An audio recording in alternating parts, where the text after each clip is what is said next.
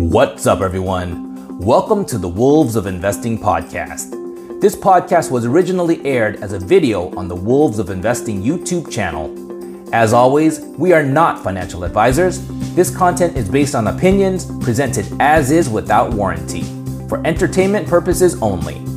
This is not financial nor any other kind of professional advice.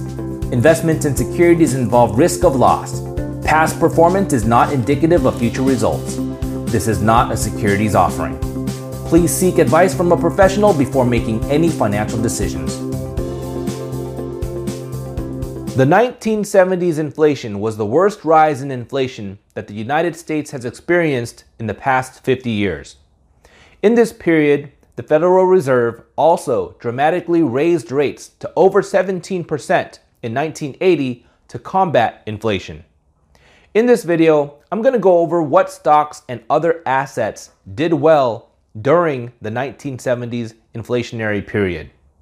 Specifically, I'm going to look at how these investments did from the end of 1976 to the end of 1980, when inflation rose from 5.8% to 13.5% for total inflation of 44.8%. And the Fed raised interest rates from 4.87% to 17.61%.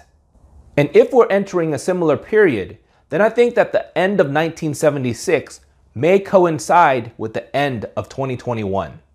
First, we're going to take a look at how the S&P 500 did.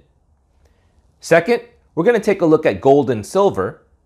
Third, we're going to take a look at oil stocks. Fourth, we're going to look at real estate in the form of equity REITs. And finally, we're going to look at how various well-known individual stocks did during that time period, and some stocks that did surprisingly poorly. And I'm also going to share with you what I've done in my portfolios to hedge against inflation.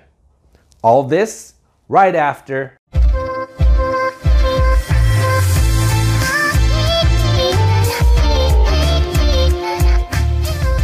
I am not a financial advisor. This video is for entertainment purposes only. Learn to invest like a wolf at your own risk.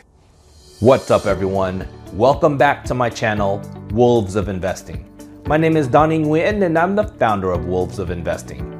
If you're new, my channel is primarily about investing for growth.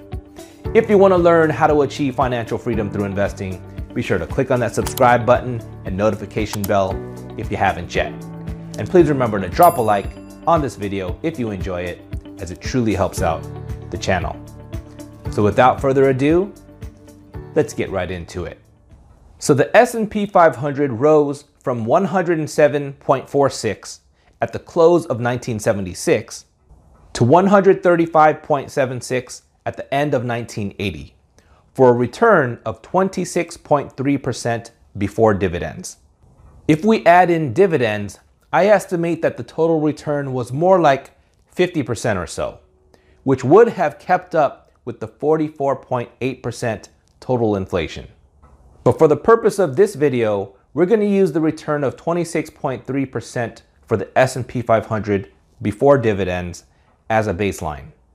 Next, let's take a look at how gold and silver did. The spot price of gold rose from $135.70 per ounce at the end of 1976 to $591.30 per ounce at the end of 1980 for a total return of 335.7%. The spot price of silver rose from $4.38 per ounce at the end of 1976 to $15.65 per ounce at the end of 1980 for a total return of 257.3%. So clearly, gold and silver did very well against inflation and against the S&P 500 during that time. Next, we're going to look at how oil stocks did, specifically ExxonMobil and Chevron. ExxonMobil rose from $3.35 at the end of 1976 to $5.04 at the end of 1980 for a return of 50.4% before dividends. Chevron rose from $5.13 at the end of 1976 to $12.44 at the end of 1980 for a return of 142.5% before dividends. So clearly, these two oil giants handily beat the S&P 500 in that time period. Next, we're going to look at how equity REITs did. I'm using equity REITs as a proxy for real estate. And equity REITs, as opposed to mortgage REITs, typically own the properties. So that's why I'm specifically focusing on equity REITs and not mortgage REITs.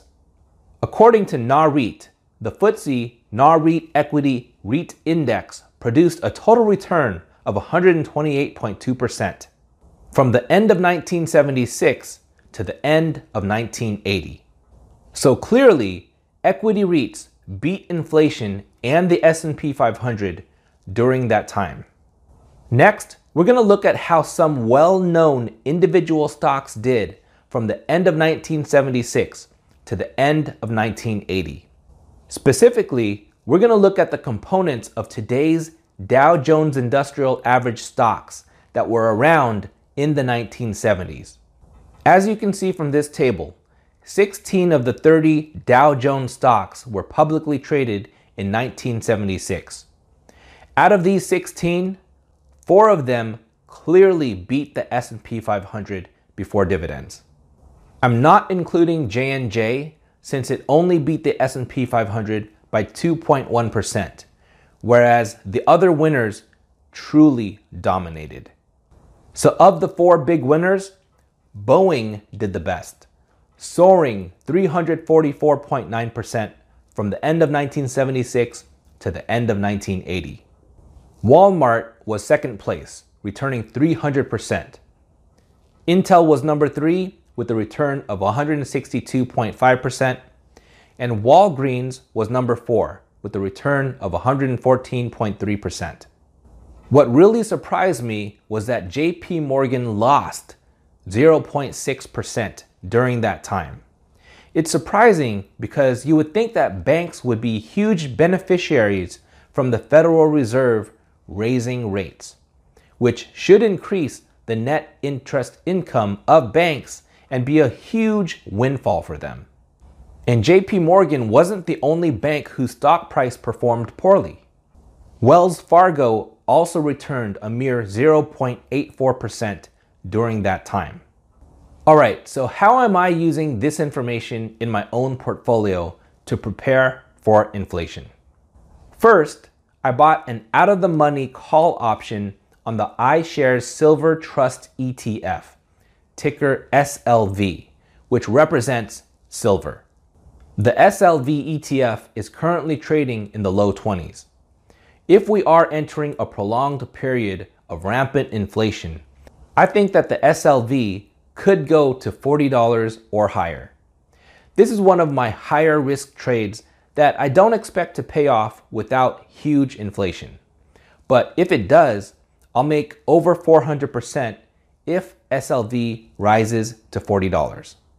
And if it doesn't, then worst case, I lose the premium I paid for my option in 2 years if I let it expire worthless. The second thing I did was add an oil stock called EOG Resources to my portfolio. EOG is one of the largest producers of oil in the United States. For those of you who have been following my channel for a while, you know that I'm not a big fan of oil stocks, since I'm bullish on the electric vehicle industry long term. But since I'm very underweight oil in my portfolio, I decided to take a small position in EOG as an inflation hedge. The third thing I did was continue to add to my existing equity REIT positions, Realty Income Corp and Extra Space Storage. With or without inflation, I plan on holding these 2 REITs long term, so it wasn't a huge change to my portfolio. Based on the massive returns that Boeing displayed, I researched other stocks related to the aerospace industry or air travel, and I found that Northrop Grumman, General Dynamics, and Southwest Airlines also did very well from the end of 1976 to the end of 1980. Because of this, I added Lockheed Martin as a new position to my portfolio. Lockheed's been on my radar for a long time and pays a dividend, so I decided to finally add it to my portfolio. Because Walmart did so well, I took a look at Target and found that Target didn't have the same success, returning only 13.8% versus Walmart's 300%. Because of these mixed results, I think that Walmart might do well if we have high inflation again, but I can't rely on its industry peers to do the same. Because Intel did so well, I decided to take a look at AMD. And to my surprise, I found that AMD did way better than Intel, with a stock price return of 511.7%. I already own AMD, so I plan to just hold AMD for now. I don't own Intel yet, but I will keep it on my watch list. And finally, because Walgreens did well, I decided to research how CVS and Rite Aid did. And they also beat the S&P 500 during that time. Because of this, I decided to add CVS to my portfolio. The reason I chose CVS over Walgreens is because CVS acquired Aetna a few years ago.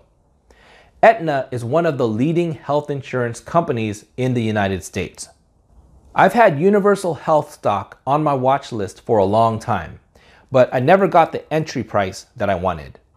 And I think that Aetna could be flying under the radar as a CVS subsidiary and could potentially help the stock produce very good returns. All right, so those were some of the moves I made in my portfolio. Of course, there's no guarantee that we'll see massive inflation the next several years, as we did in the 1970s. And even if we do, there's no guarantee that these stocks and asset classes will do well again. But to quote Mark Twain, history doesn't repeat itself, but it often rhymes. All right, so thank you for making it to the end of my video. If you want more insights into my portfolios, or if you want to just support the channel, be sure to check out my Patreon. A link is in the video description. And as always, a huge thank you to the awesome patrons that have already joined. And also, be sure to check out my free Discord to talk about stocks and other investments with other members of the Wolves of Investing community. A link is also in the video description. All right, so let me know what you think about inflation. Are we headed for massive inflation like we had in the 70s? Drop me a line in the comments. Be sure to leave a like on this video before leaving. Thanks for watching, and I will see you next time.